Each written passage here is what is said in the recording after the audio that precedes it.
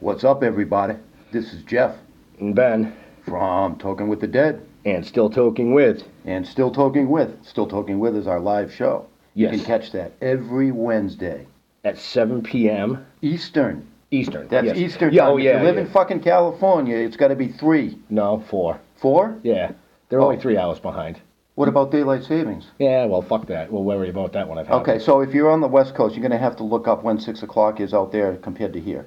Which would be actually 7 o'clock out there instead of here. 7 o'clock. Yeah. You know, before this is over, I'm gonna need a whole lot of serious therapy. You're all fucked up today. Another $1 for the swear jar. I'm always fucked up. You should tune into the show and see really how fucked up I can get. Oh, yeah. Well, opinions are like assholes. Everybody has one. And when you do tune in, you're going to see amazing guests like this. Hey, this is Courtney Gaines. You know me from such movies as Children of the Corn, Can't Buy Me Love, The Burbs, even Back to the Future. Hey everybody, this is Anson Williams, and I'm going to be on Still Talking With. Hi, I'm Deadeye Swackhammer, and you're listening to Still Talking With. Hey guys, it's Boston comedian Dave Russo, and you're listening to Still Talking. Do not change that dial. I'm going to punch you in the face. You fuckers, right in the face. Hi, this is Dee Wallace from E.T. and Cujo, and you're listening to Still Talking With on the Dorkening Podcast Network. Everyone thinks because you're a zombie, you don't know good coffee. Well, they're wrong. We have very active lifestyles. It's not all wandering the countryside aimlessly or scaring passing motorists. And we all love a good cup of joe. And there's only one brew that gets my seal of approval. Deadly Grounds coffee is my guilty pleasure. Bold, robust, delicious. It's coffee that can wake the dead. With over a dozen different roasts and flavors, Deadly Grounds can satisfy the most finicky of coffee addicts. The aroma is so intoxicating. It brings all of my neighbors out of the woodwork. Deadly Grounds coffee. Coffee to die for and zombie approved. It's good to get a little deadly.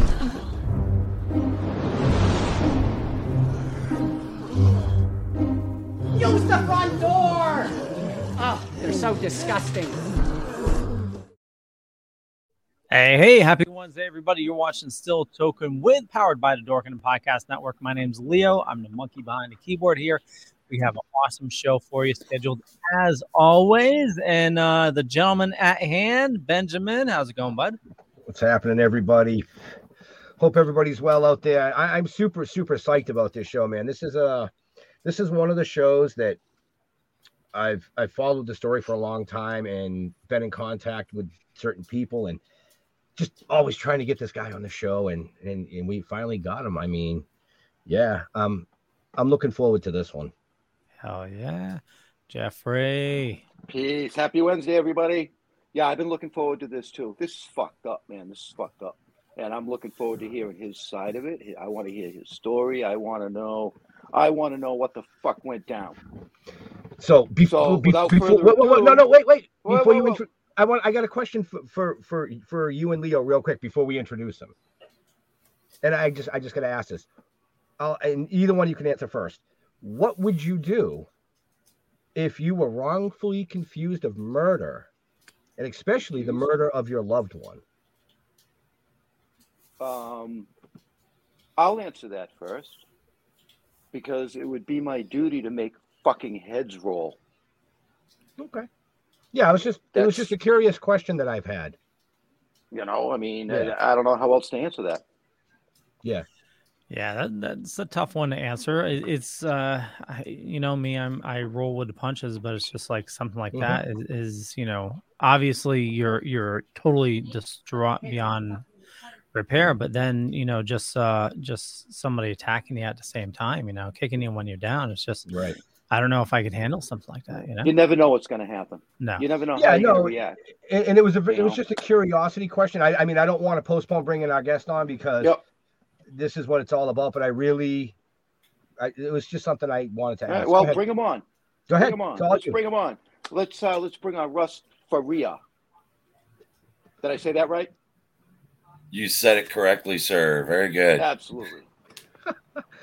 So, welcome. You know, it's been a long time coming to finally get you to sit down. And we know why. But we want to thank you, first of all, for taking time out of your busy schedule to join us and tell us a little bit about your story. Yeah, and before we get into that, just real quick, for everybody watching or listening to us right now, just post in the comments, and if you have questions, obviously there's going to be a bunch of questions tonight, so get them in the comments, and we'll get to them as best as we can. And there we go. I noticed we got a bunch of people watching, so just wanted to lay the groundwork, just there we go.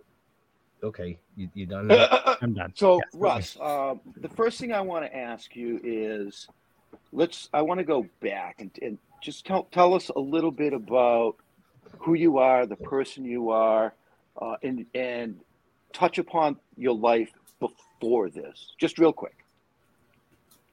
Before everything started. Before it started, yeah. What'd you do? Okay. What'd you Well, like? I mean, What'd you do for work? I mean, just real quick. I just want to know a little bit about who you are before this. Right.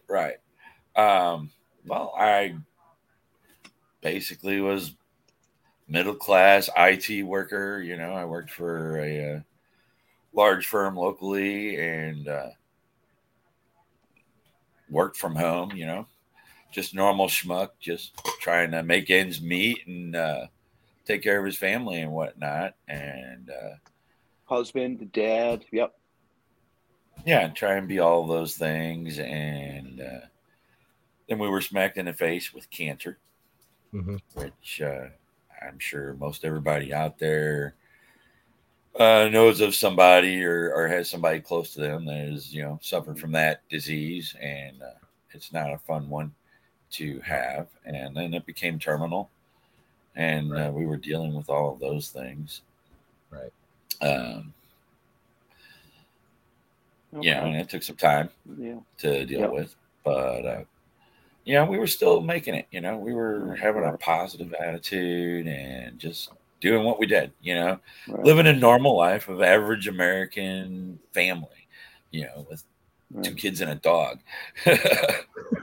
So, the cancer thing, I mean, that slapped you in the face.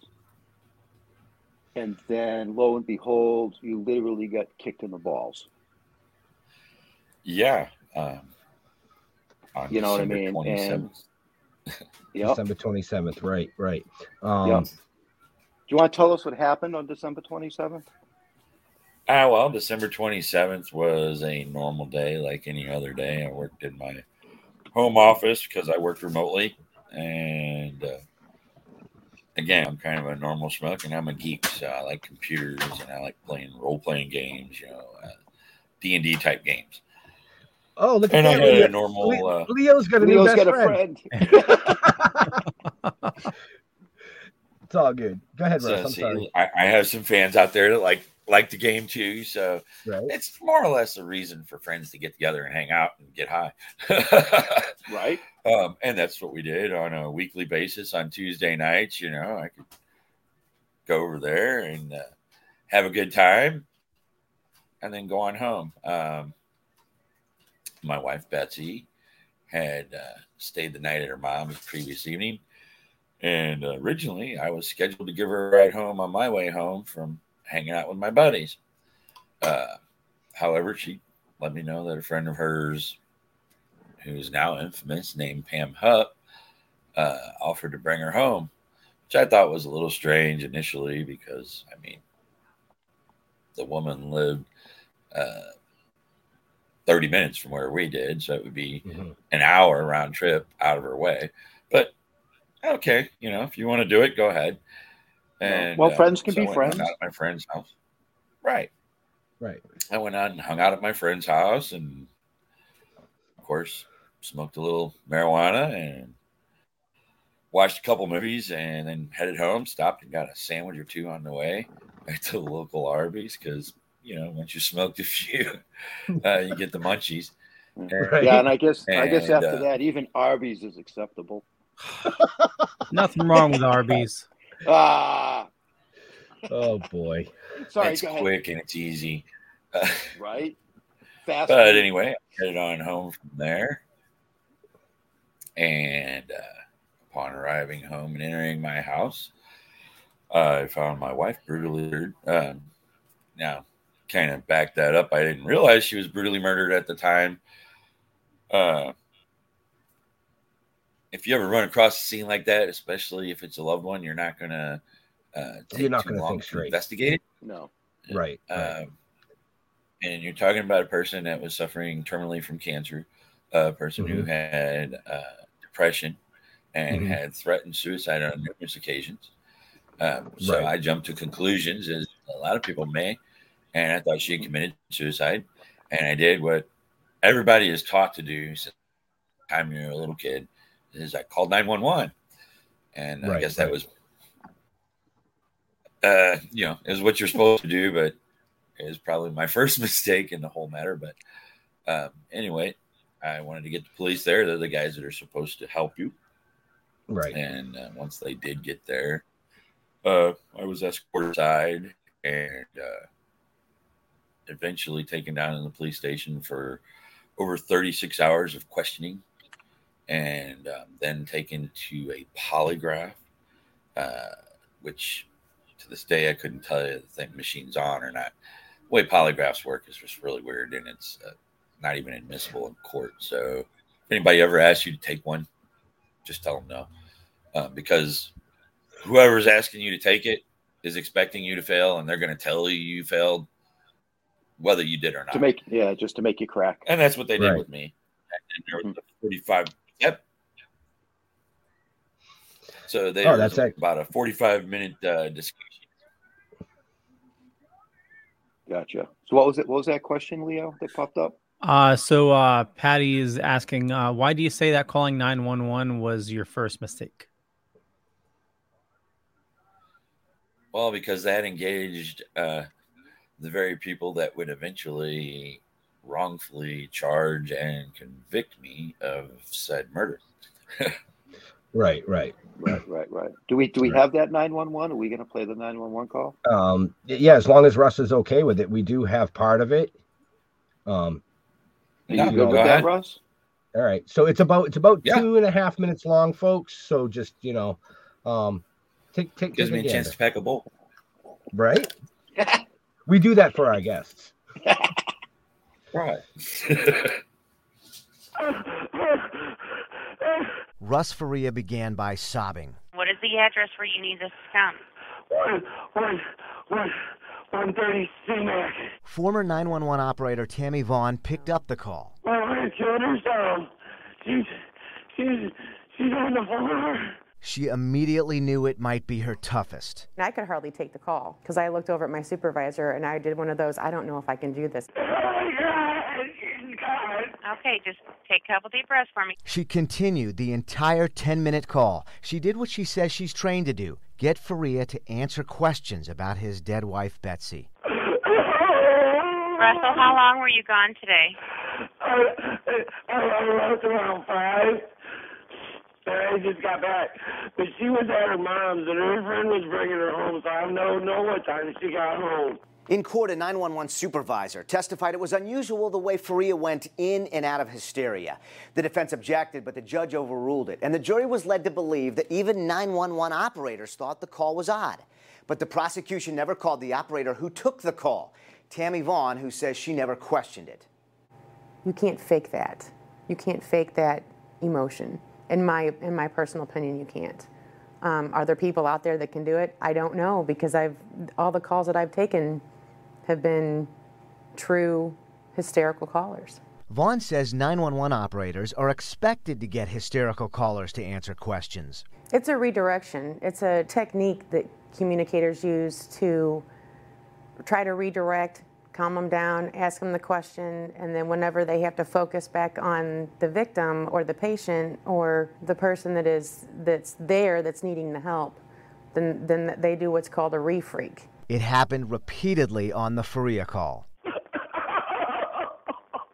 Has she been depressed lately? She's got cancer. I need you to get those medications for the paramedics, okay? I think they're here on the table. Then, in another twist, Vaughn discovered something the following week. I later on learned that I knew them, at the time that I took the call, I had no idea who it was. And then later on, I realized that, it was, a couple that I went to church with. She can now see them standing side by side in her mind, and she cannot forget one particular phrase she heard during Russ Faria's call. What am I going to do? What am I going to do? When she heard that, she thought she might not last, but she held on with him until police arrived. Right. Oh, wow. Okay. Yeah. There's a lot of 911 recorded calls from that day. But when I found that one was had the most impact, because it wasn't just a 911 call. It was the reverse side of that 911 call from another's point of view, so I think And, Russ, you did know- Russ freeze? You with us, Russ? I think he froze. Yep, he froze. He's frozen in time. Well, while we wait for Russ, listening, that definitely personally for me had an impact. Right. As my wife passed. It wasn't murder, but it was, when you're calling 911, it's you are that hysterical and your brain does not function.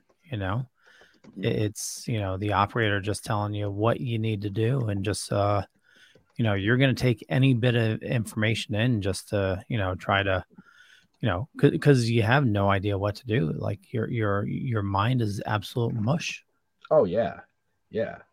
Well, that's what the operators, that's what they're trained to do, is to try to defocus you as well as focus you. Well, right. Which may sound like an oxymoron, but that's what they have to do. I've had to call 911. Right. Yeah, it's definitely a scary situation, no matter, But to come home and find that situation, I don't think anybody would know what they would do, what they would say in that kind of a situation. So, Maria, I saw that. Yeah, we'll bring this up when as soon as we can get him back in. Yeah, he was having apparently something with the stream.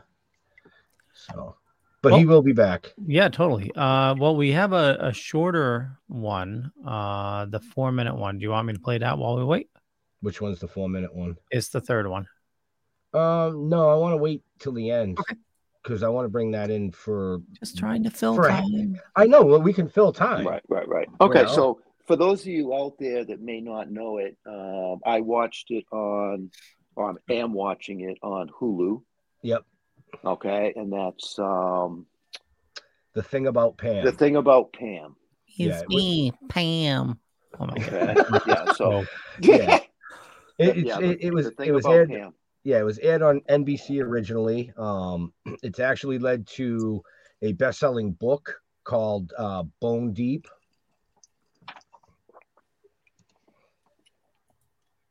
All right, yeah, he lost connection. He's okay. I'm actually talking to him. Okay. I mean, stories like this, and Jeff definitely want to hear about it because I haven't had a chance to watch it yet. It's on my watch list. Yeah. But shows like that, Making a Murderer on Netflix, just the stories just suck you in with the details and like how the hell could somebody do that? So well, what's really bizarre, and I'm going to show my age here, is because I've watched the first 3. I binged the first 3. Right. And to me, it's almost like Agatha Christie, Murder, She Wrote kind of a story. Right. Good synopsis. Very good synopsis. It was almost playing out, I don't want to say like a soap opera. I don't know how accurate it is. That's one of my questions for Russ. Right. And only Russ knows, but he said the book. He said the book tells the true story And I believe those, the notes, show notes up above Leo, and down below. show notes? Yeah. Right. So definitely check show notes up above or down below, depending on where you're watching. I feel or like listening John to us. Travolta every time we do that. Never mind. Well, you're the only one who really does it, so.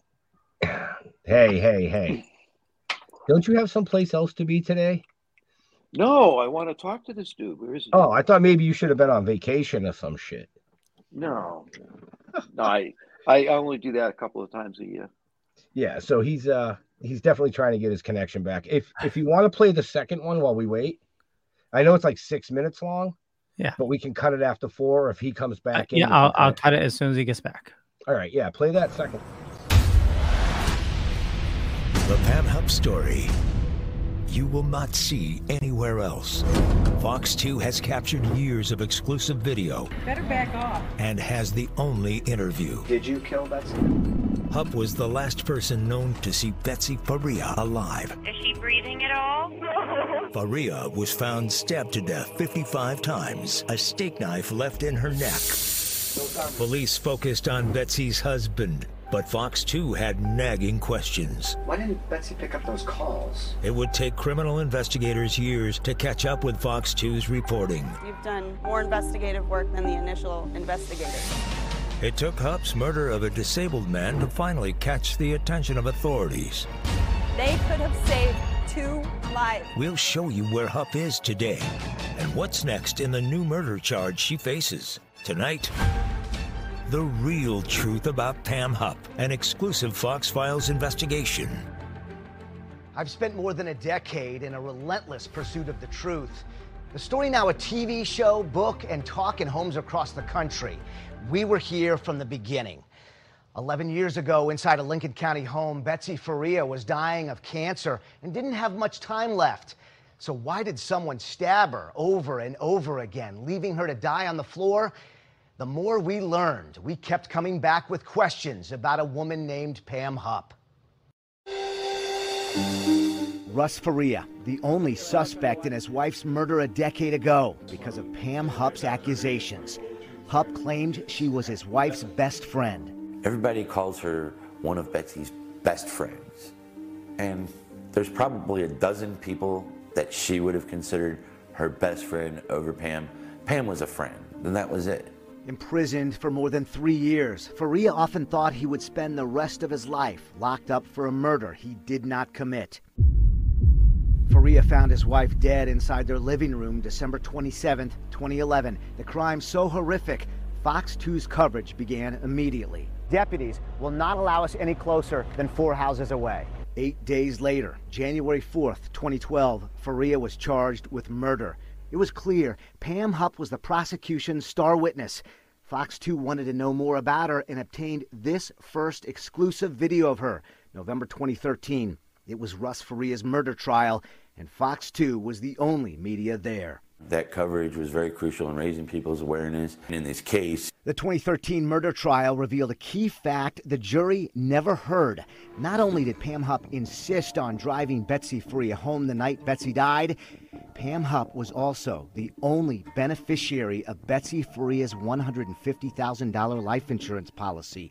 Jurors were never told about the life insurance because that evidence was suppressed by a judge.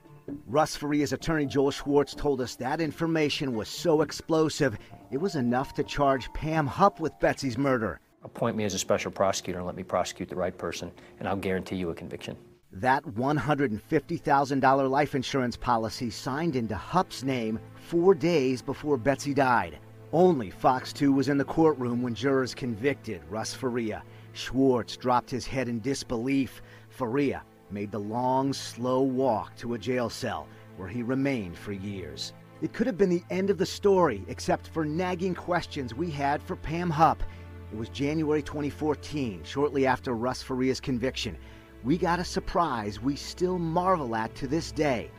Pam Hupp spoke to us at her doorway for nearly 30 minutes. Interested in following up at all? You said you might talk to me that first day of trial. Not right now. Yet she kept talking in a rambling 30-minute conversation on a cold January day.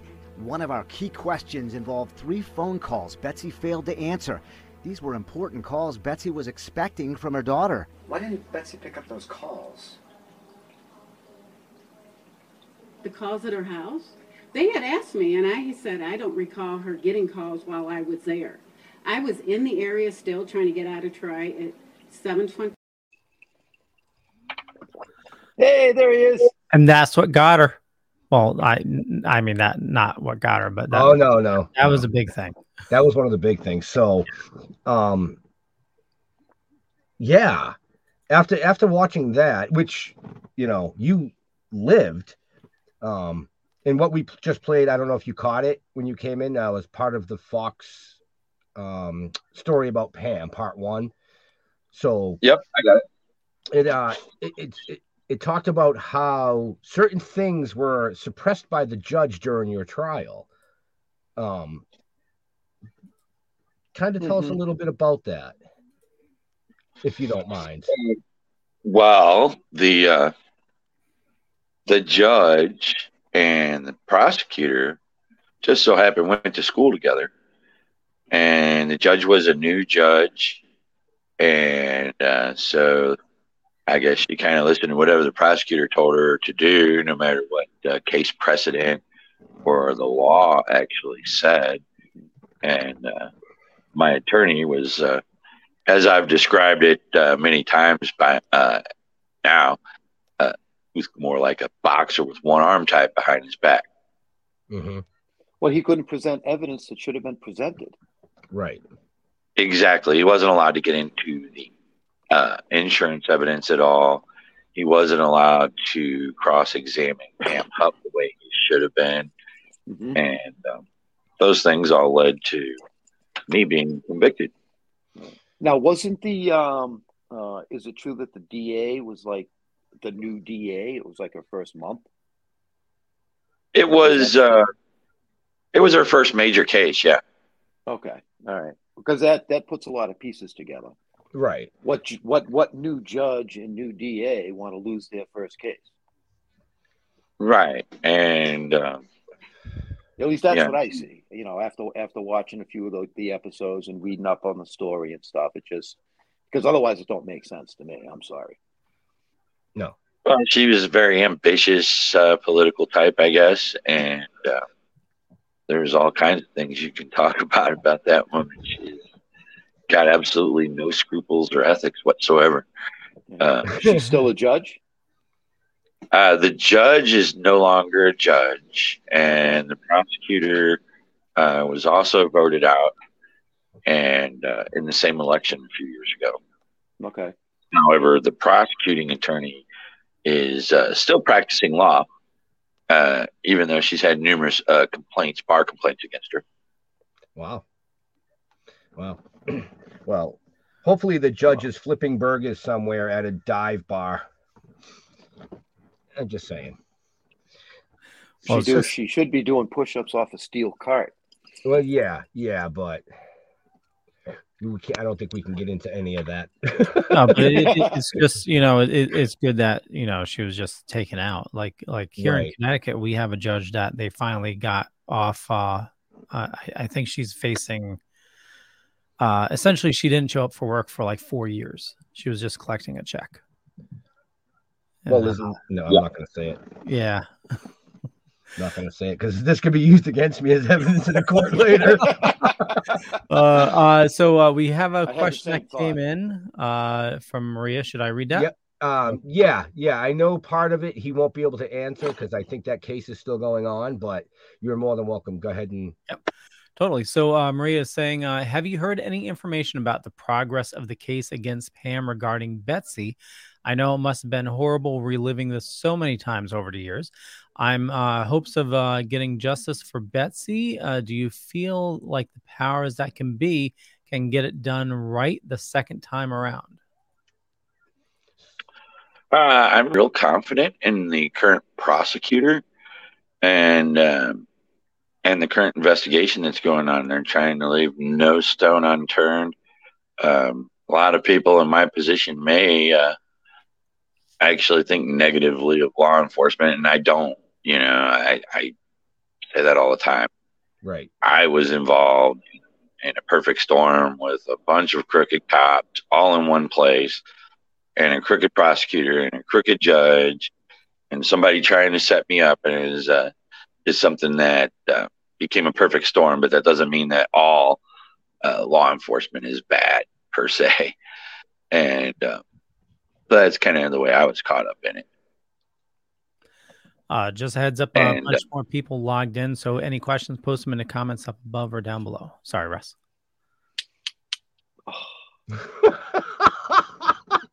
We're going to get one question, one answer, and then a freeze frame of the three of us. So, yeah, anybody out there, I'll tell you that the series, definitely try and check that out. It's, don't forget that you know, like I said, you know, I don't know how accurate it is. Oh, he's back. I'm back. I love it because it's like one question, one answer. Russ disappears to pack a ball. Well, we had an influx of people coming in, so it's just, you know, swamped the system. I apologize for that, Russ. Oh, no worries. No, I mean, yeah, I mean, there's a ton of people watching, which is good because this is what we wanted. We want this story to be worldwide, man, to let people know that, you know, even after being railroaded and serving time, that you still feel the way you do about first responders and law enforcement. That, you know, there are some bad apples, but that doesn't mean that it tarnishes the entire thing. Right. So that was right. I mean, like you said, it was a perfect storm. Yeah, and you know, if you put 100 people in a room, I guarantee you that there's going to be a percentage of them that aren't going to be good guys, and there's going to be a percentage of them that are going to be good guys. Right. You know, so I mean, you have a group of law enforcement, and this was a small town, kind of one of those good old boy systems that you always hear about, and that's what happens when you get caught up in that. Mm-hmm. Kim B had an awesome question. So she says, you skip Jeremy's. Is the judge facing any repercussion? Yeah, I asked that. Yeah, we answered that. Yeah, we answered that. Off the bench.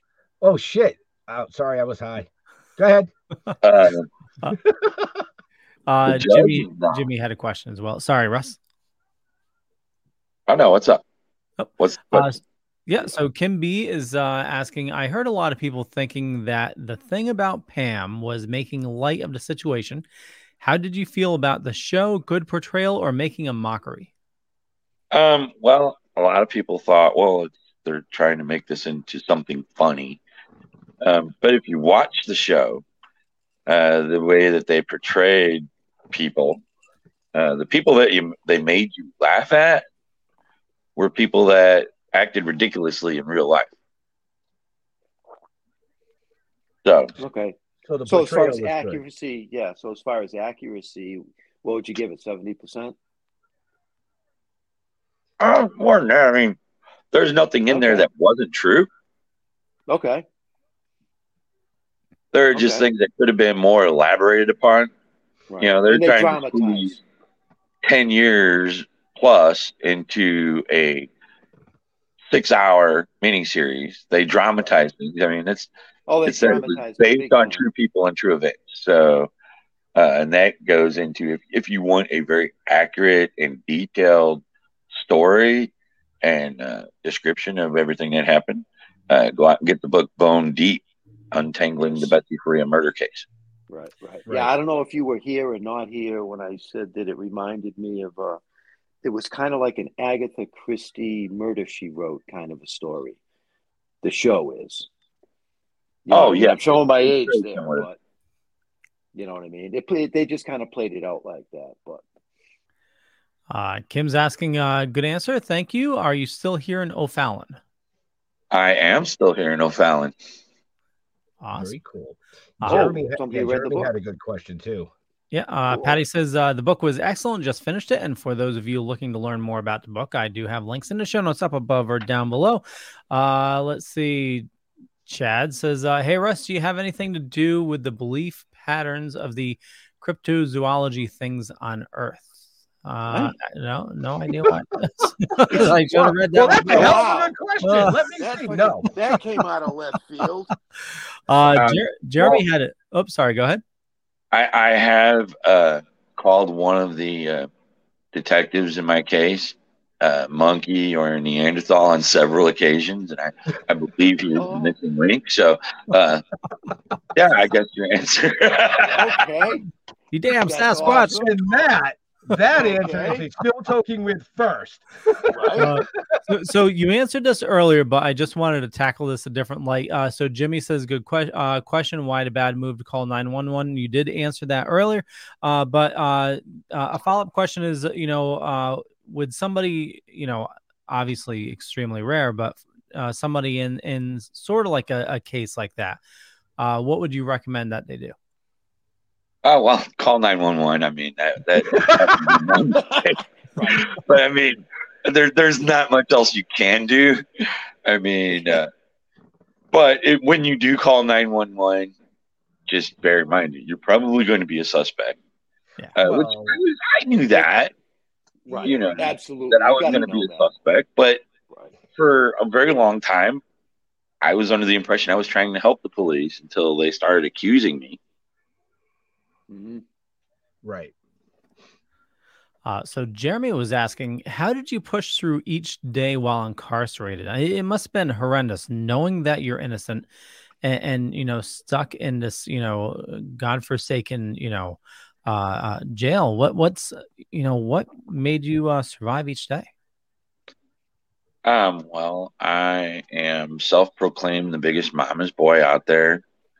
And so the thought of getting out to see my mother eventually was one of those things. I also am a Christian individual, so a lot of believing in God and praying to God and reading the Bible type things and listening to music. There are some things you get while you're in prison, while you're locked up. Listening to music is something that can get you through a lot of bad times. And then, and it sounds really weird, but you meet a lot of nice guys in prison. And there's a lot of bad guys too, but it's important to just kind of remain who you are. Keep yourself while you're in that type of ordeal. Now, your lawyer, didn't he continue to because he didn't believe what went down either. And he continued on your side, didn't he? Wasn't he trying to dig up more stuff and get the facts? Oh, he was. His investigation was better than the cops' investigation. Right. And he was they kept on not allowing him to present the things that he needed to present. But even though, during the first trial and that, I was still confident that I'd be found innocent. We had presented our case well enough, I thought, to convince a jury. But when you have a jury that is from that area, maybe we should have gotten a change of venue. I don't know. But the jury's from that area. And there was the judge, one of her cousins happened to be on the jury. We ended up finding out. So that was... Well, that should never fucking happen. Right. Well, How and the then fuck does that happen? Your town ain't that fucking small, man. And you're talking about people that know who that prosecutor is, and they're intimidated because they have to live there. What the repercussions are if they return a not guilty verdict. So those things happened, and some of the jurors, or one or two of them, said something. Well, he always has appeals, so we just went along with everybody else. It's like, I'm here to tell you that appeals, at least in Missouri, and I'm sure it's this way kind of across the nation, take anywhere from 10 to 14 years on average. And that's if you're granted an appeal. It can take longer than that. Holy shit. There's another individual that you guys can look up. His name's Ryan Ferguson. And he was locked up for 10 years on a crime that he didn't commit. And he's a friend of mine. And so it happens. It happens more often than you think. Yes. And myself and guys like Ryan Ferguson, and there's Rodney Lincoln is another guy. He served 36 years on something he didn't do. And was told when presented with DNA evidence that that proved him innocent, was told sometimes being innocent is not enough to get you out of jail. So this is our court system. Wow. And for every guy like me that you hear about, there's probably 10 guys that you don't, that are locked up in there. Mm-hmm.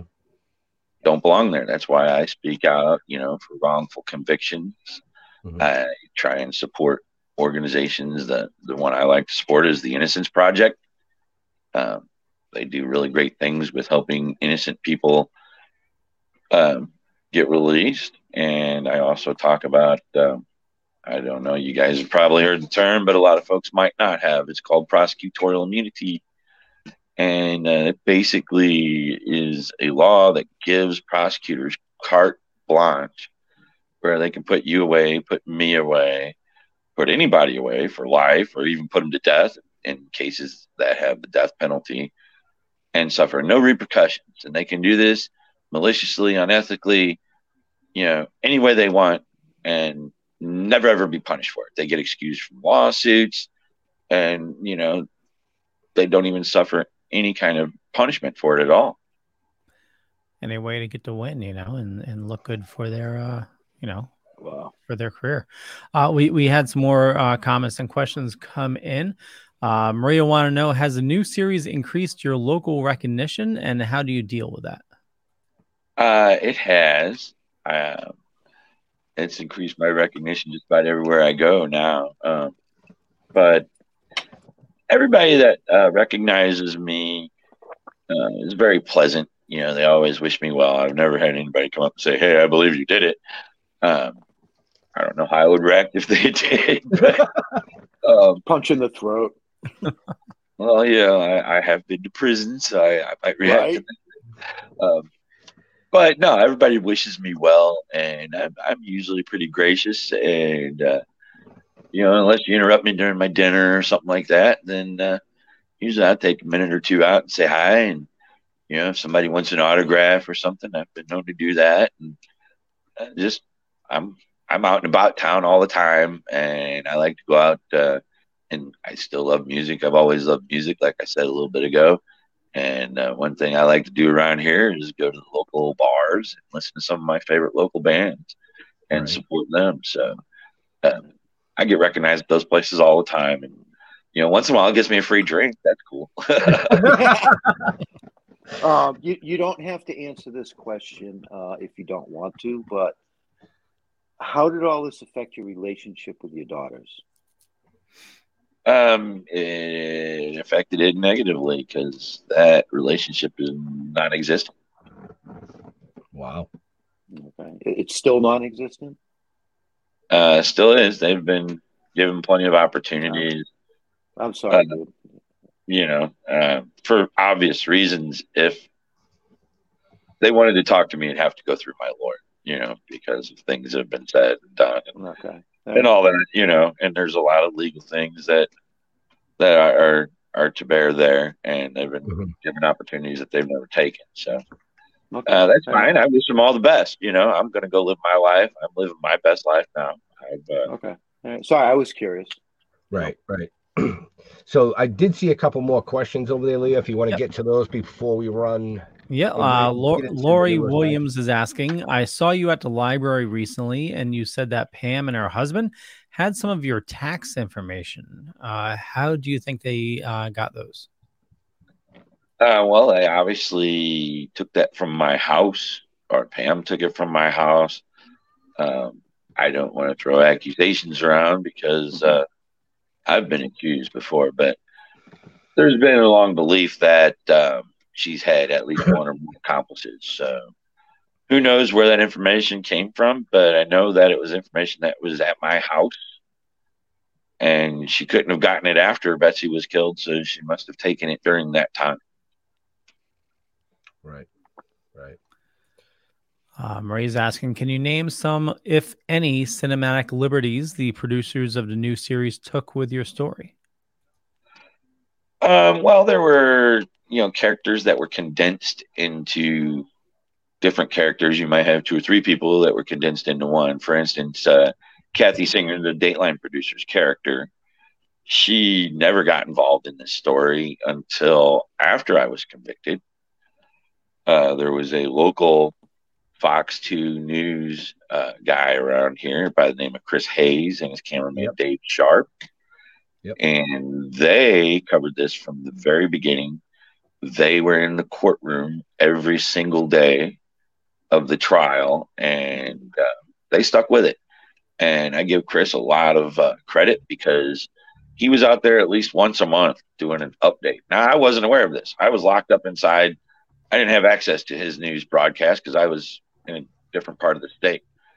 So I give him a lot of credit for keeping the story alive. And then Dateline came along and they blew it up, not just nationally, but internationally. Right.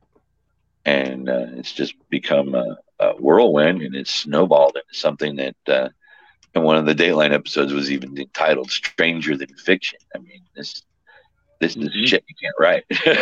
Right. Wow. Okay. Just to friggin' get this out of the way, what are your thoughts on Bigfoot, cryptozoology, and like Loch Ness Monster? Because questions keep on coming in for some reason. I treat Bigfoot, and I love Bigfoot. The reason why is because I'm wearing a shirt. Because you're wearing the shirt. Okay. There we go. Hello, Leo. I'm a Sasquatch fan. Nice. Me too. Because I mean, he's the hide and seek world champion of all time. Right? Are you watching Expedition Bigfoot?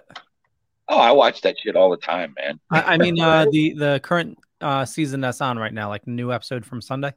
I haven't seen that one yet. I usually watch Naked and Afraid on Sunday. Okay. That's Carol and I. We have a show that we are glued to the TV, Naked and Afraid marathon every Sunday.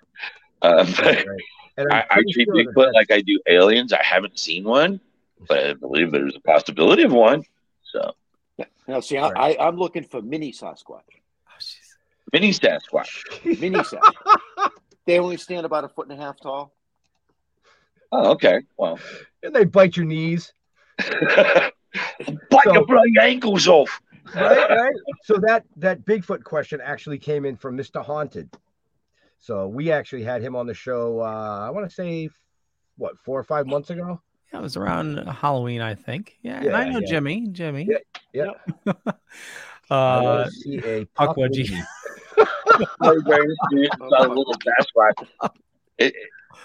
It's actually, if I were to zoom in on it, it's from a place called oh, nice. Big Dick Salty Semen. Hey,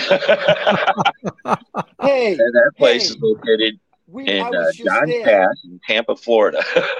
I was just there 3 weeks ago. Oh, I bet you around were. the corner. My wife didn't even want to go in the store. Oh, Salty Dicks. Oh yeah, it was a trip. It's a great place. Awesome. They have a sister store up here about an hour or two away from my house, and it's on a Lake of the Ozarks, and it's halfway in the inlet, and so it's called Big Dick's Halfway In. Yes. No shit. That's awesome. But just real quick on the Bigfoot thing, do you? I would recommend, if you don't have it yet, Discovery Plus. It's a new streaming service. I think it's going to be merged in with HBO soon, but that has the Expedition Bigfoot, but there's a ton of paranormal shows on there. Yeah, those are great shows.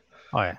So he said, like Russ said, he's glued to the TV watching Naked and Afraid with Carol.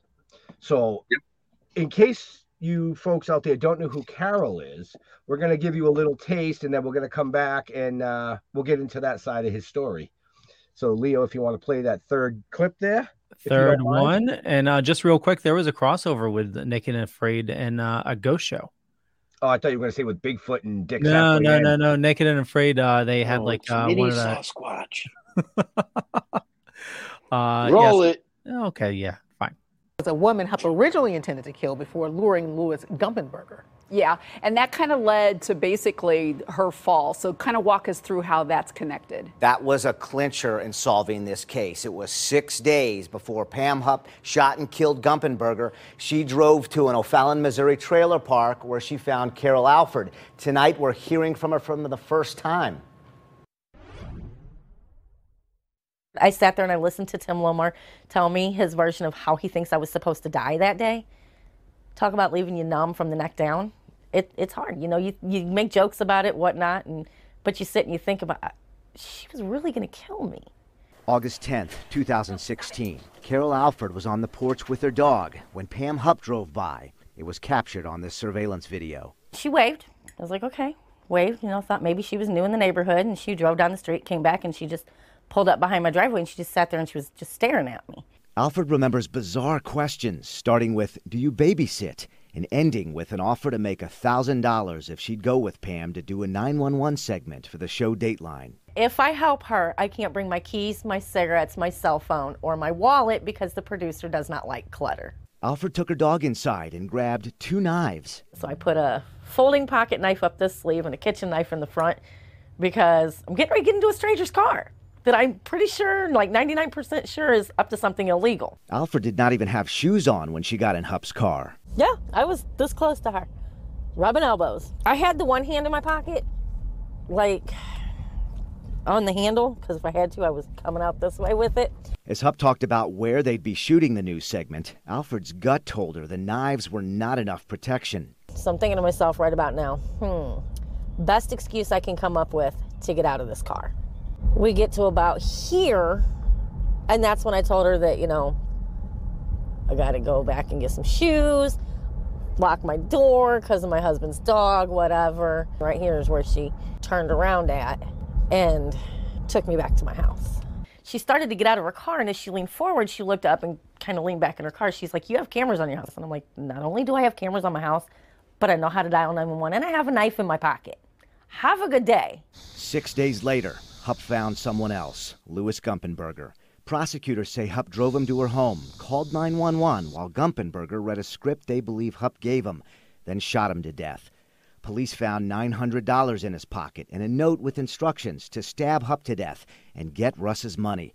Prosecutors say Hupp planted the note and that Russ is Russ Faria, a man wrongfully convicted in 2013 for the murder of his wife Betsy. He was exonerated. After a second trial revealed evidence Pam Hupp could have been the killer. Hupp was never charged with Betsy Faria's murder in Lincoln County, but St. Charles County prosecutors say she was feeling the heat and that she plotted killing Alford and Gumpenberger to convince people Russ Faria was the bad guy. Knowing what I know now, that me getting in her car that day and trying to see what play out and figure out what she was up to helped put her behind bars for Lewis's murder. I'm glad for that, and I wouldn't do anything any differently. She fears Hupp might have gotten away with killing her because of where Hupp said they were driving. She said, we rented a house over behind the shops in Lake St. Louis. She found out later Hupp was referring to this house. It's Russ Faria's mom's. Prosecutors told Alford what Hupp had in store. That she was going to have me make a false 911 call to the cops and implicate Russ in my death and leave me dead in his parents' front yard where he was apparently living at the time. It was hard to breathe. To think I was supposed to be laying in that yard dead. I've covered Pam Hupp for more than 6 years now, generating dozens of investigations that have led us to where we are today. You can follow all of these stories by looking for this report when you open up the Fox 2 app. For the Fox Files, I'm Chris Hayes. So that's fucked up. I'm going to urge everybody to go to that app and do some research behind it, because that's what I've been doing for the last couple of years. Or the last year in like 4 months. I didn't watch the series. I've actually followed it. And no, she can join you. No, she can join you. This is the good part of the story, folks. Right. This is the good part of the story. That's why we led in with that. So, now I'm embarrassed. Red. What? Just a little. So, I mean, can she hear us? I can. Yes. All right. So I want to ask you a question. Just real quick. We just watched what went down and see where you guys are now. Tell us a little bit about how that happened.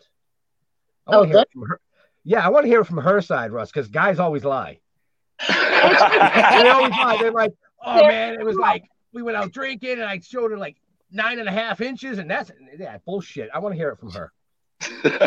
He tells it very well. Actually, his friend Rich that was missing from his game night, the night that his wife was murdered, was my neighbor across the street for 11.5 years. After she killed Lewis, I had a security detail with the police department for a week. When that was over and she was arrested, I was across the street at my neighbor's. And I told him, I said, tell Russ that I'm sorry about his wife. He's like, well, he's pulling up now. Tell him yourself. So this fool climbs out of his Jeep and he says, hey, this is the girl I was telling you about, Russ. And Russ says, hi, I'm Russ. And I'm an asshole. I said, hi, I'm Carol, and I'm a bitch. I love it. True. And about, I don't know, that was late August. So maybe September-ish. And a year later, he pulls up to my house because we were friends. We'd see each other. I hibernate in the winter. Don't ask me to go outside because I ain't doing it unless the temperature's above my age, which happens to be 46. I'm not afraid to say it. He pulls up on his motorcycle outside my house. And what'd you say? Hey, how'd you like to take a ride on my 1,000-pound Milwaukee vibrator? Yes, please.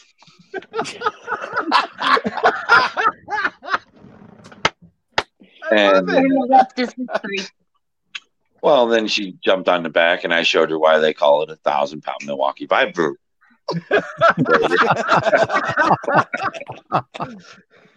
Now she's going to get embarrassed, and she's going to walk away. I'm leaving now because you see the color of my face. You see, look. It was a pleasure. I'm out. Thank you. So Spring is asking when y'all's big day. Haven't exactly decided yet. Kind of waiting for all this media attention, everything to die down, because wedding is a special thing, and so I don't want it to be an afterthought or something I'm trying to squeeze in between going to this convention and talking or going and doing this interview or that. I want to have some time set aside to do that and make it special for both of us. We both deserve that. And, Vegas or something like that. Oh, he's gone. He's back. I'm here. So we had a couple of geek questions in. So Kim was asking, Russ, you're playing D&D, right? Do you play Magic? No, I've heard of it. I just have never played it before. Right. And Jeremy, too many comments. He said something about, when you got out of jail being a geek, what are some of the tech items that, you were excited about? A smartphone. Right? Well, like I'm on one right now because my internet went down and I'm trying to it's back and I'm getting back on my computer. But they were just starting to come out with smartphones when I went to prison. So wow. That was something that was really exciting. When I got out, it was 2015. And a friend of mine gave me a hand-me-down phone because they had the newer, latest, or greatest phone. And I got an iPhone 4. And even in 2015, an iPhone 4 was old. It was wasn't very fast, but it could do some stuff that I didn't know a phone could do anymore. Right. It was new to you. Yeah. Right.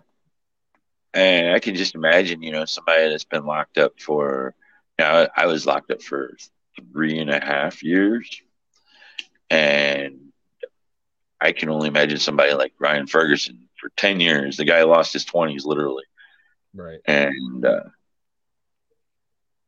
or Rodney Lincoln, the guy lost 36 years. So I was pretty lucky in that respect, because like I said earlier, the average time for an appeal in the state of Missouri is 10 to 14 years. I was looking at that at least, and And if that were the case, I would still be in there right now. But we got what's called a Mooney motion. And that Mooney motion, I was only the third person in the whole history of the state of Missouri to get that. So that was something kind of a big deal. Yeah. What's a Mooney motion? Basically, it states that if there's new evidence that comes in, that if it would have made a difference during the original trial, then I'm trying to enter through my computer. That's okay. There we go.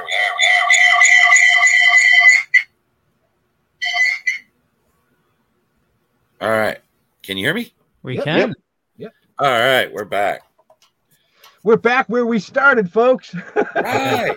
I just have to applaud Jeff for not mentioning like a Mooney motion is where all the lawyers drop drawers, No.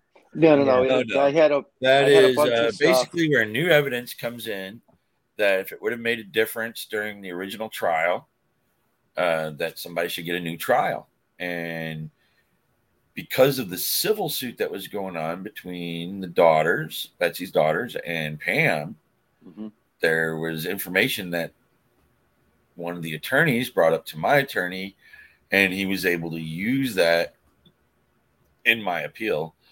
There were several other factors too that really didn't make a difference. It was really that new information that came up, and by that time, my case had gained international attention, and it was quite obvious that it was egregious that I had been convicted.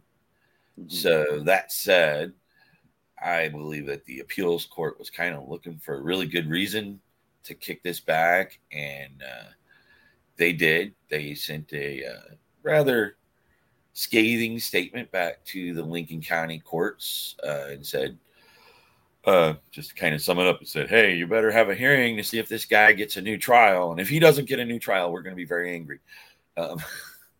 Right. And so as soon as that happened, the original judge, because now it's been a couple of years gone by, she knows that she's been seen out and about in town with the prosecutor. And so she recused herself and removed herself from the case. And so they assigned another judge, and that judge was out of another small municipality just close to Lincoln County called Pike County. And so we disqualified that judge because we thought it was probably somebody that Leah was associated with, Leah Askey, who's now known as Cheney. The woman married her high school gym teacher. That came out of nowhere. Okay.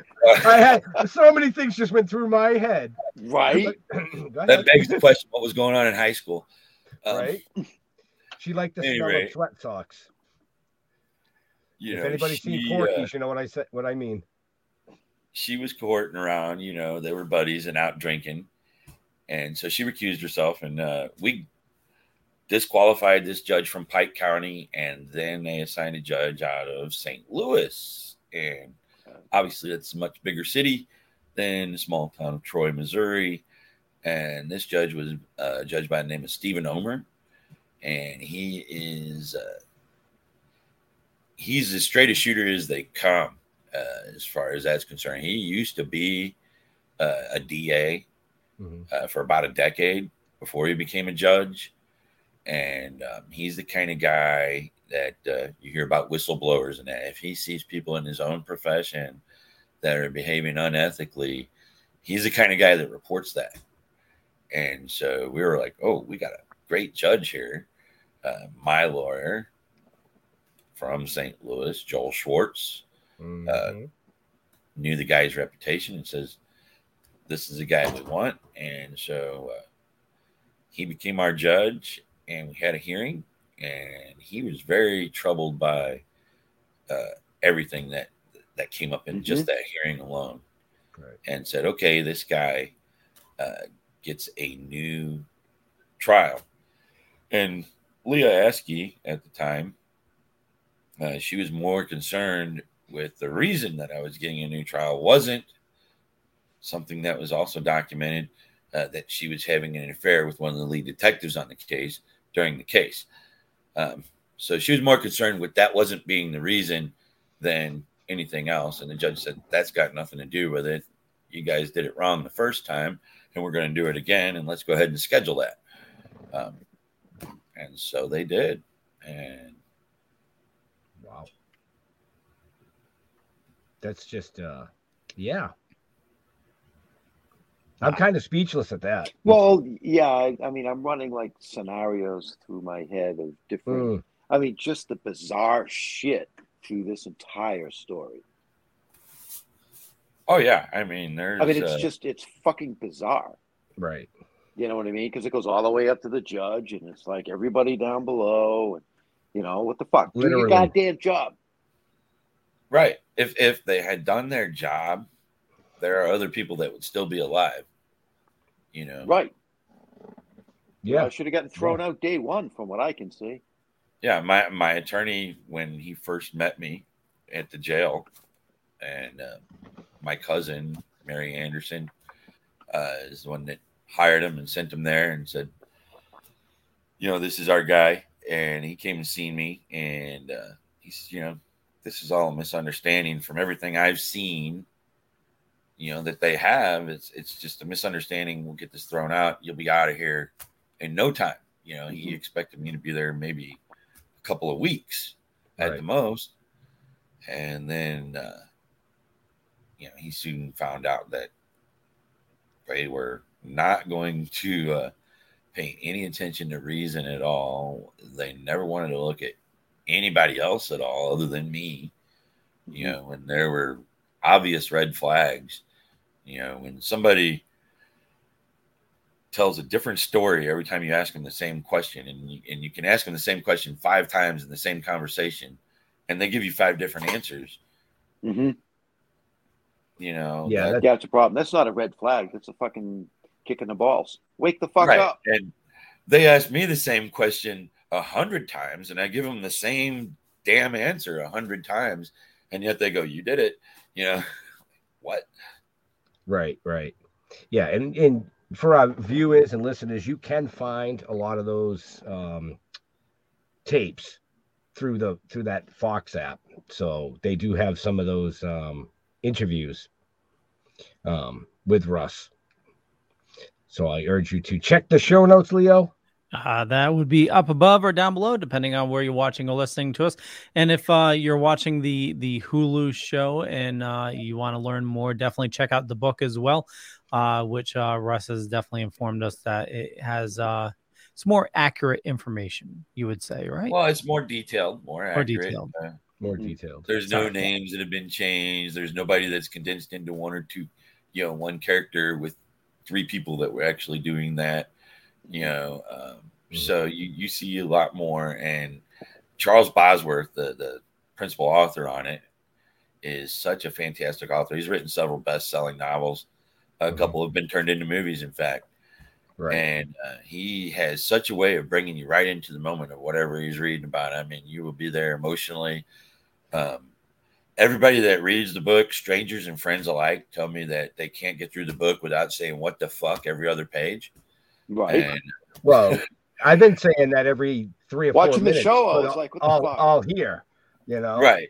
And if you follow any of the date lines, there's been 6 of them now. That's a record. Yep. Tracy's asking, are they investigating Pam regarding her mother's death? It's the cause of her death has been changed to questionable or unknown instead of an accident. But unfortunately, and I'm sure they would love to, but there's not really any hard evidence. They didn't have any camera footage. It's just all hearsay, and there's just not enough hard evidence that they would be able to convict her with, unfortunately. Wow. Obviously, she did it. That's everybody's opinion, and and to me too. But can I say that beyond a shadow of a doubt? Would a jury say that beyond a reasonable doubt? No. A defense lawyer as good as Joel, or maybe even not as good as Joel, would have a field day with a case like that. Right. So kind of like how yours should have gone. Yeah. Because he should have had a field day, but it should have gotten thrown out day one. Right. But the second trial was a lot different. Obviously, as soon as we had the hearing, I had to go back to prison. That was fun. And then from prison, you had to go back to jail because prison doesn't want you anymore once you're no longer convicted. And then my family bonded me out. That was fantastic. And I had from June to November to wait for a trial, but I got to help prepare for that trial.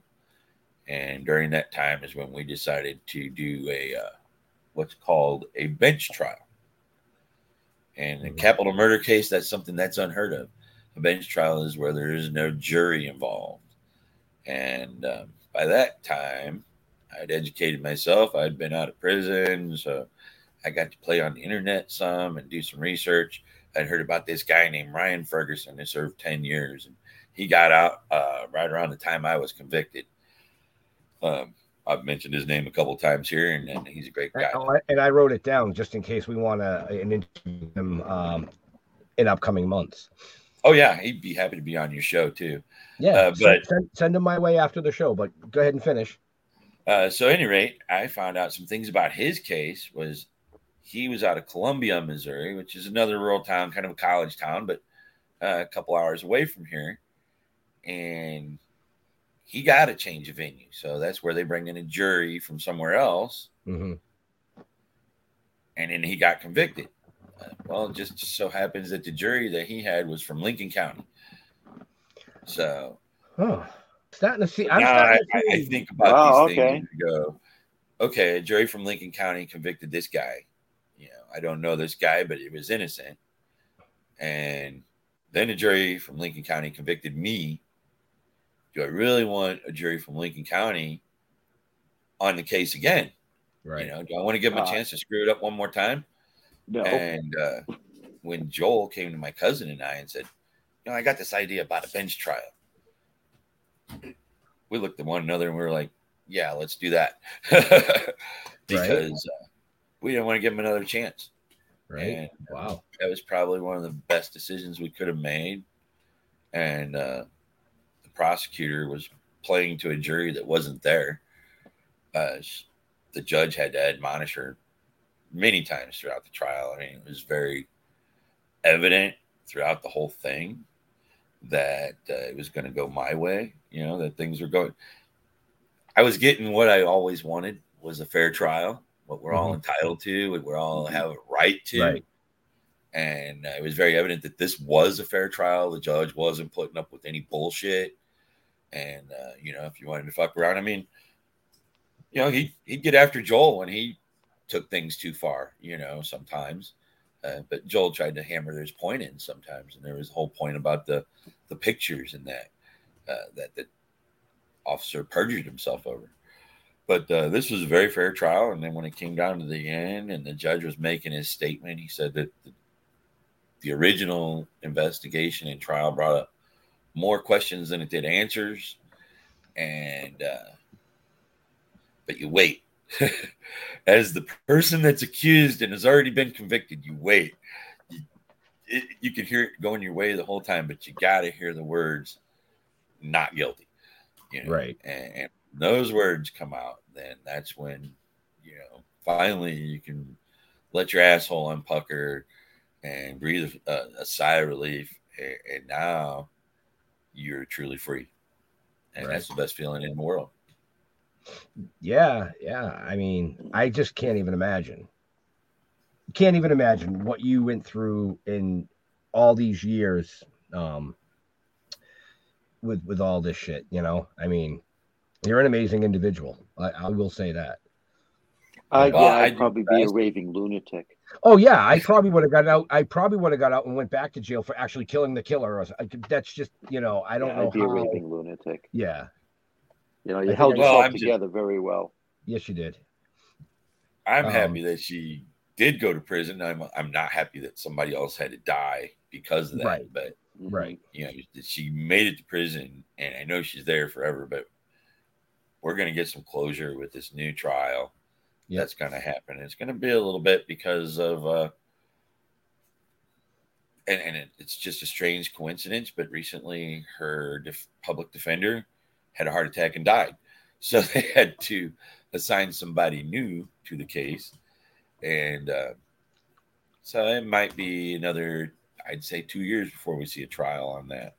Right. But moreover, the new prosecutor, Mike Wood, he's investigating the dirty cops, and he's trying to investigate the prosecutor as well. But again, we have a little thing called prosecutorial immunity.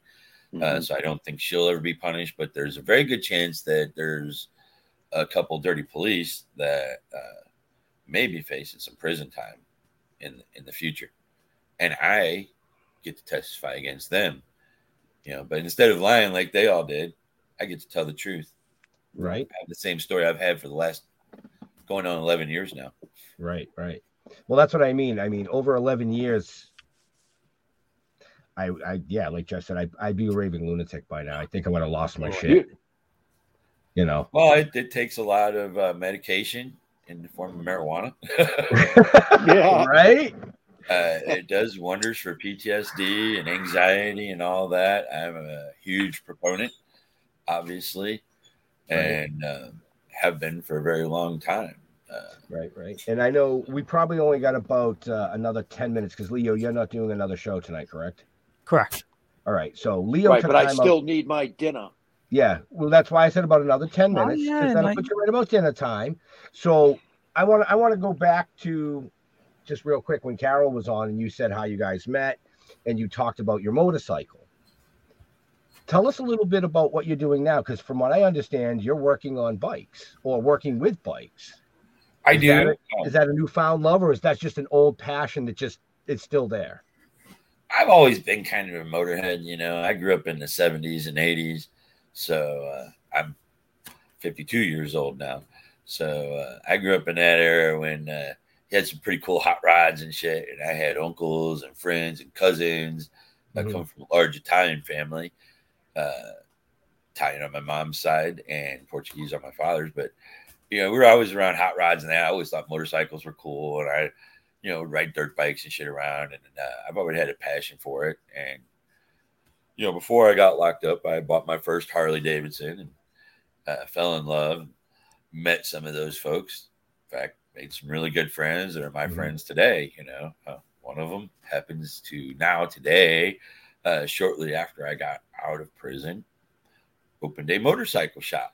It was something that he always done on the side in his garage, for years, and had a dream of opening his own shop. And he came up with an idea for basically a Jiffy Lube for motorcycles. You roll in there and you get your oil changed or your tires changed and roll on back out.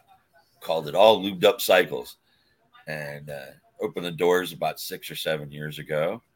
And that was around the time I was getting out. And, we were getting reacquainted. I've been away for a little while. And I said, hey, man, you need some help around here. I can help you out. And he had some people come and go, but one night we were at the bar listening to some music and that, and I knew he just had somebody leave on him. I says, I don't know everything there is about motorcycles. I know how to turn a wrench, and I learned shit really quick. And I know about computers and shit, so I can help with that type of stuff, the office work. And, I'm dependable. I show up. Right. That was the problem he was having, and that's the problem that people have everywhere nowadays. Is somebody that wants to show up to work. And I'll show up every day. And then, so he says, okay. I said, pay me whatever you think is fair. I don't give a shit, But I was in a position that way. I'd want a lawsuit. So, I was in a position that, I could help his struggling business start off. Right. And it pays off in the end. and we've become even better friends. We're the best of friends today. Gentleman by the name of John Morgan, and he owns All Lubed Up Cycles right here in St. Charles, Missouri. And I'm the guy that runs the books and does a lot of the sales, but I go out there and turn the wrenches too once in a while when that's needed. So, right. I think I need one of those. I think I need one of those shirts. Does he have any shirts? Oh yeah, shirts? Oh yeah. I take a size large. You can put it with my book. I would wear that all day. I can get you a shirt. All lubed up. Oh yeah. Yeah, I'll just put that on every night my wife works and just sit there when she comes in. There you go. Well, that's funny. There's a funny story when he first opened, and we still get calls from other people that had that, for other people that had that number. It used to be a doctor's office. Some older lady called, and the boss man answers the phone and says, "All lubed up, ready to go."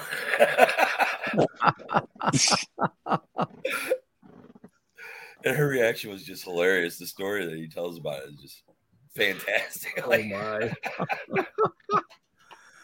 The next you're going to say it was a proctologist. Might have been. I don't know. Holy shit!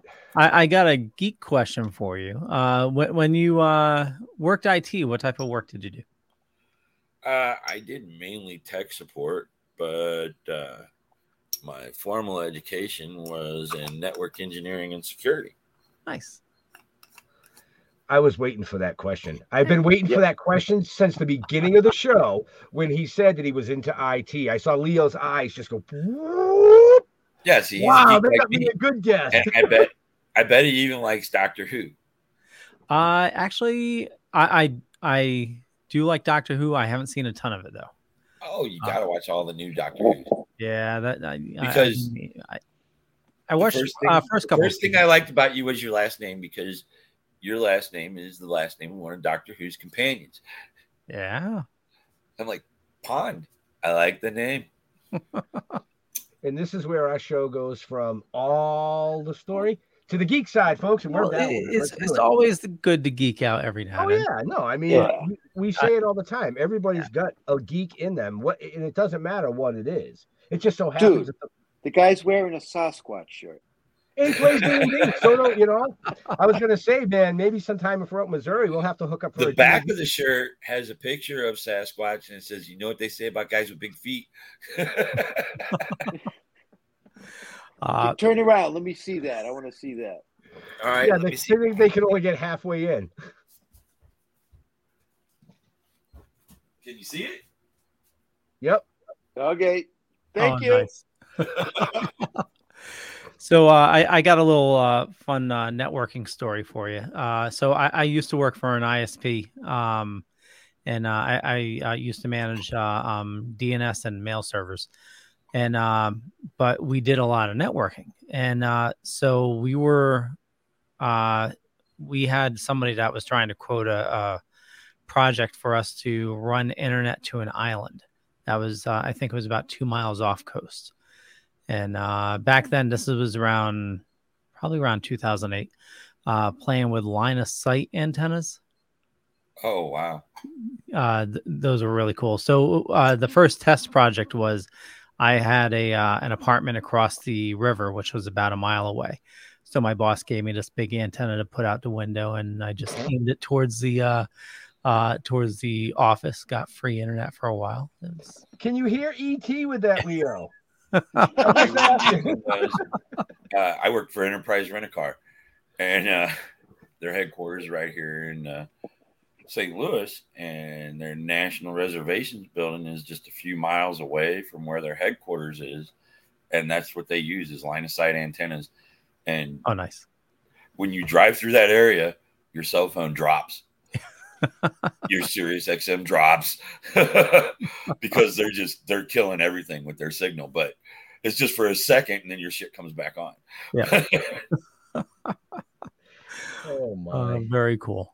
It's fun stuff.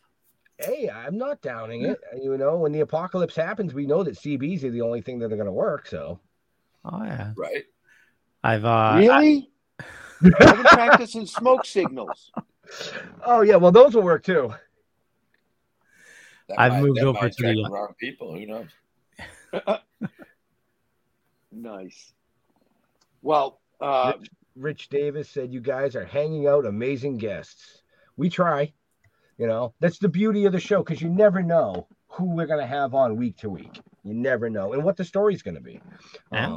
You know, just like I said at the beginning of the show, I was super psyched for this one. I've been following the story for quite some time, in contact with Russ behind the scenes. And it just, we had to wait for certain things to play out the way they played out to be able to come on here and hang out and virtually smoke, you know, and shoot the shit and talk about some serious stuff and some not so serious shit, you know? So no, it's all fucked up shit. Well, it's a fucking train wreck. Oh yeah, we're a fucking the whole train thing wreck. was a fucking train wreck. Oh yeah, he was railroaded from the get go, man, and that's no pun intended. So oh no, you're right. You know, and it's how I got to where I am. But had I not been through all that, I wouldn't be able to do what I'm doing today. You know, and trying to fight to raise that awareness for folks. You know, that's why I do it. I'm getting ready to, again, like I said earlier, I'm going to Las Vegas. I'm leaving tomorrow. Even I'm going to be there for an event called Crime Con, which is nice. everything about true crime. There's going to be a lot of interesting people there, interesting talks. I've never heard of like something like that before because we're involved in the con circuit as well, but it's mostly the cannabis, the entertainment, the horror, and all that crap. But right, exactly. I would love to just attend a crime con because I'm one of those people. Your story to me was like one of the most intriguing stories I had ever seen because I watch a lot of First 48, IDTV about the killer next door. I've always just been intrigued by it. You know, look up Crime Con. Next year it's going to be in Orlando and in September. Ooh, Orlando, September. I can do that. Yep, we can do that in 2023. I'll have to check. Well, maybe depends on if we're booked, but I'll have to check into that because I do love following that stuff. And yes, Jeff, I am trying to learn because you know you and I are on the road a lot together. Yeah, I know we are. You could disappear. Oh, really? No, I was only joking. Don't use this against me later. Usually I'm driving, so. Well, true, but you do have to sleep on occasion. So now you need to see if there's a Sasquatch con that coincides with True Crime Con, and then you'll have the best. That would be cool. I know that Vegas is actually going to be pretty crowded this weekend because there's our convention, there's some other convention, and then of course there is the NFL draft. Right. All happening at the same time. They're like roads closed, everything. How long are you in Vegas? I leave tomorrow for Vegas. I'll be there until Monday morning. Okay. So if you're out and about and there's a comedy act with the 420 comic, you should check it out. Jeffrey Peterson. He's a friend of ours. Okay. Yeah. Tell me you know the guys from Token with the Dead, man. You know, if I can find out if he's playing, maybe I can hook something up. But yeah, you can send me his info. Yeah. From what I understand, we haven't had the pleasure of coming out and seeing him live, but we've talked to him a lot, and he's a funny bastard. He's definitely. Well, I know we're kind of looking for something to do on Saturday night because we kind of got a free night. And I actually have family that lives out there, and we're meeting up with them. We're going to hang out, so that might be something cool to do if he's out playing somewhere. Right. So Leo, I know it's about that time. Jeffrey's getting hungry. I can see the veins in his neck. Yep. We'll wrap it up. Last question that came in. Maria is asking, are you still door dashing on occasion? I used to see every once in a while, but didn't want to bug you. No, I haven't been doing that. I was doing that for a little while, and then the motorcycle shop came along. And, I took on a lot more responsibility there. So my main function there is keeping the books and keeping the schedule and everything else. And that takes a lot of concentration, a lot of time, sometimes even after hours. So don't do a whole lot of door dashing anymore. I order DoorDash though. It sounds like you're following your passion, you know? Right. I am. I work at a job. I work for my friend. He's probably the best boss anybody could have. He's very understanding of me going out and doing things that I need to do. and that I'm passionate about, and also my passion about traveling, because I like to travel for leisure as well. Mm-hmm. And I'll be like, oh, I'm going over here for a week. I'm going over here for a few days. And he's like, okay, bring me a t-shirt. Right. Yeah. You know, because he knows I'm coming back. And he and I make a pretty good team. And I'm real happy to be working with him. Very cool. Awesome. Well, we'll wrap things up. I want to thank everybody for watching this fine evening. Definitely check the show notes up above or down below, depending on where you're watching or listening to us. And I said listening because we also do the podcast, also live on Dead Dork Radio, which is actually right now. We're broadcasting live. Just head on over to Live 365, search for Dead Dork Radio, and you can learn more about it there, or listen or whatnot. For me, just Google Leo Pond. You find a bunch of stuff. Could be true, could be not. I'm not going to say which is which. And I run a little thing called the Dorkening Podcast Network. We got a ton of shows on the network, a lot of awesome people doing a lot of awesome stuff. And Russ, where do you like people interacting with you on social media? Well, I'm on Facebook a lot. And Instagram a little bit. I post a lot of pictures and that on Instagram, but I have a group on Facebook that I'm actively manage with Carol and a couple of my cousins, and it's called Russ Faria Q&A. So people, if they have questions, they can come on there and submit a question, and one of us will answer it. You know, many times it's me. So I'm there quite a bit, and come on out there and just say hi if you want. Very cool. Jeffrey, what's for dinner? I have no idea. No, I don't. No, Ann's downstairs. I don't know what she's cooking. Nothing, because you don't smell it. Well, I don't. That could be a problem. No, TV dinners. No, we'll be good. No, she was cooking something. I don't know. As for follow us, Facebook, Token with the Dead. Go to stilltoken.com. Don't look me up. Other than that way. And yeah, it was great. Russ, thank you very much. And actually, I'm going to watch episode 4 when I go down and have my dinner. Awesome. Nice.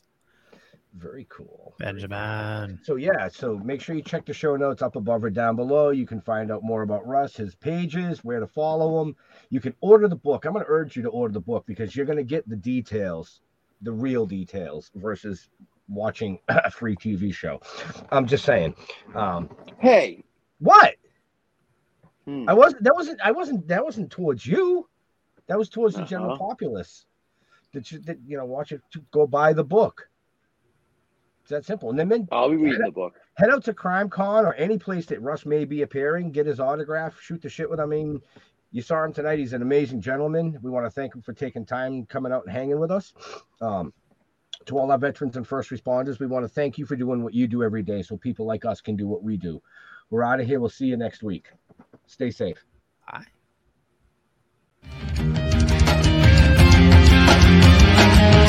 So come on.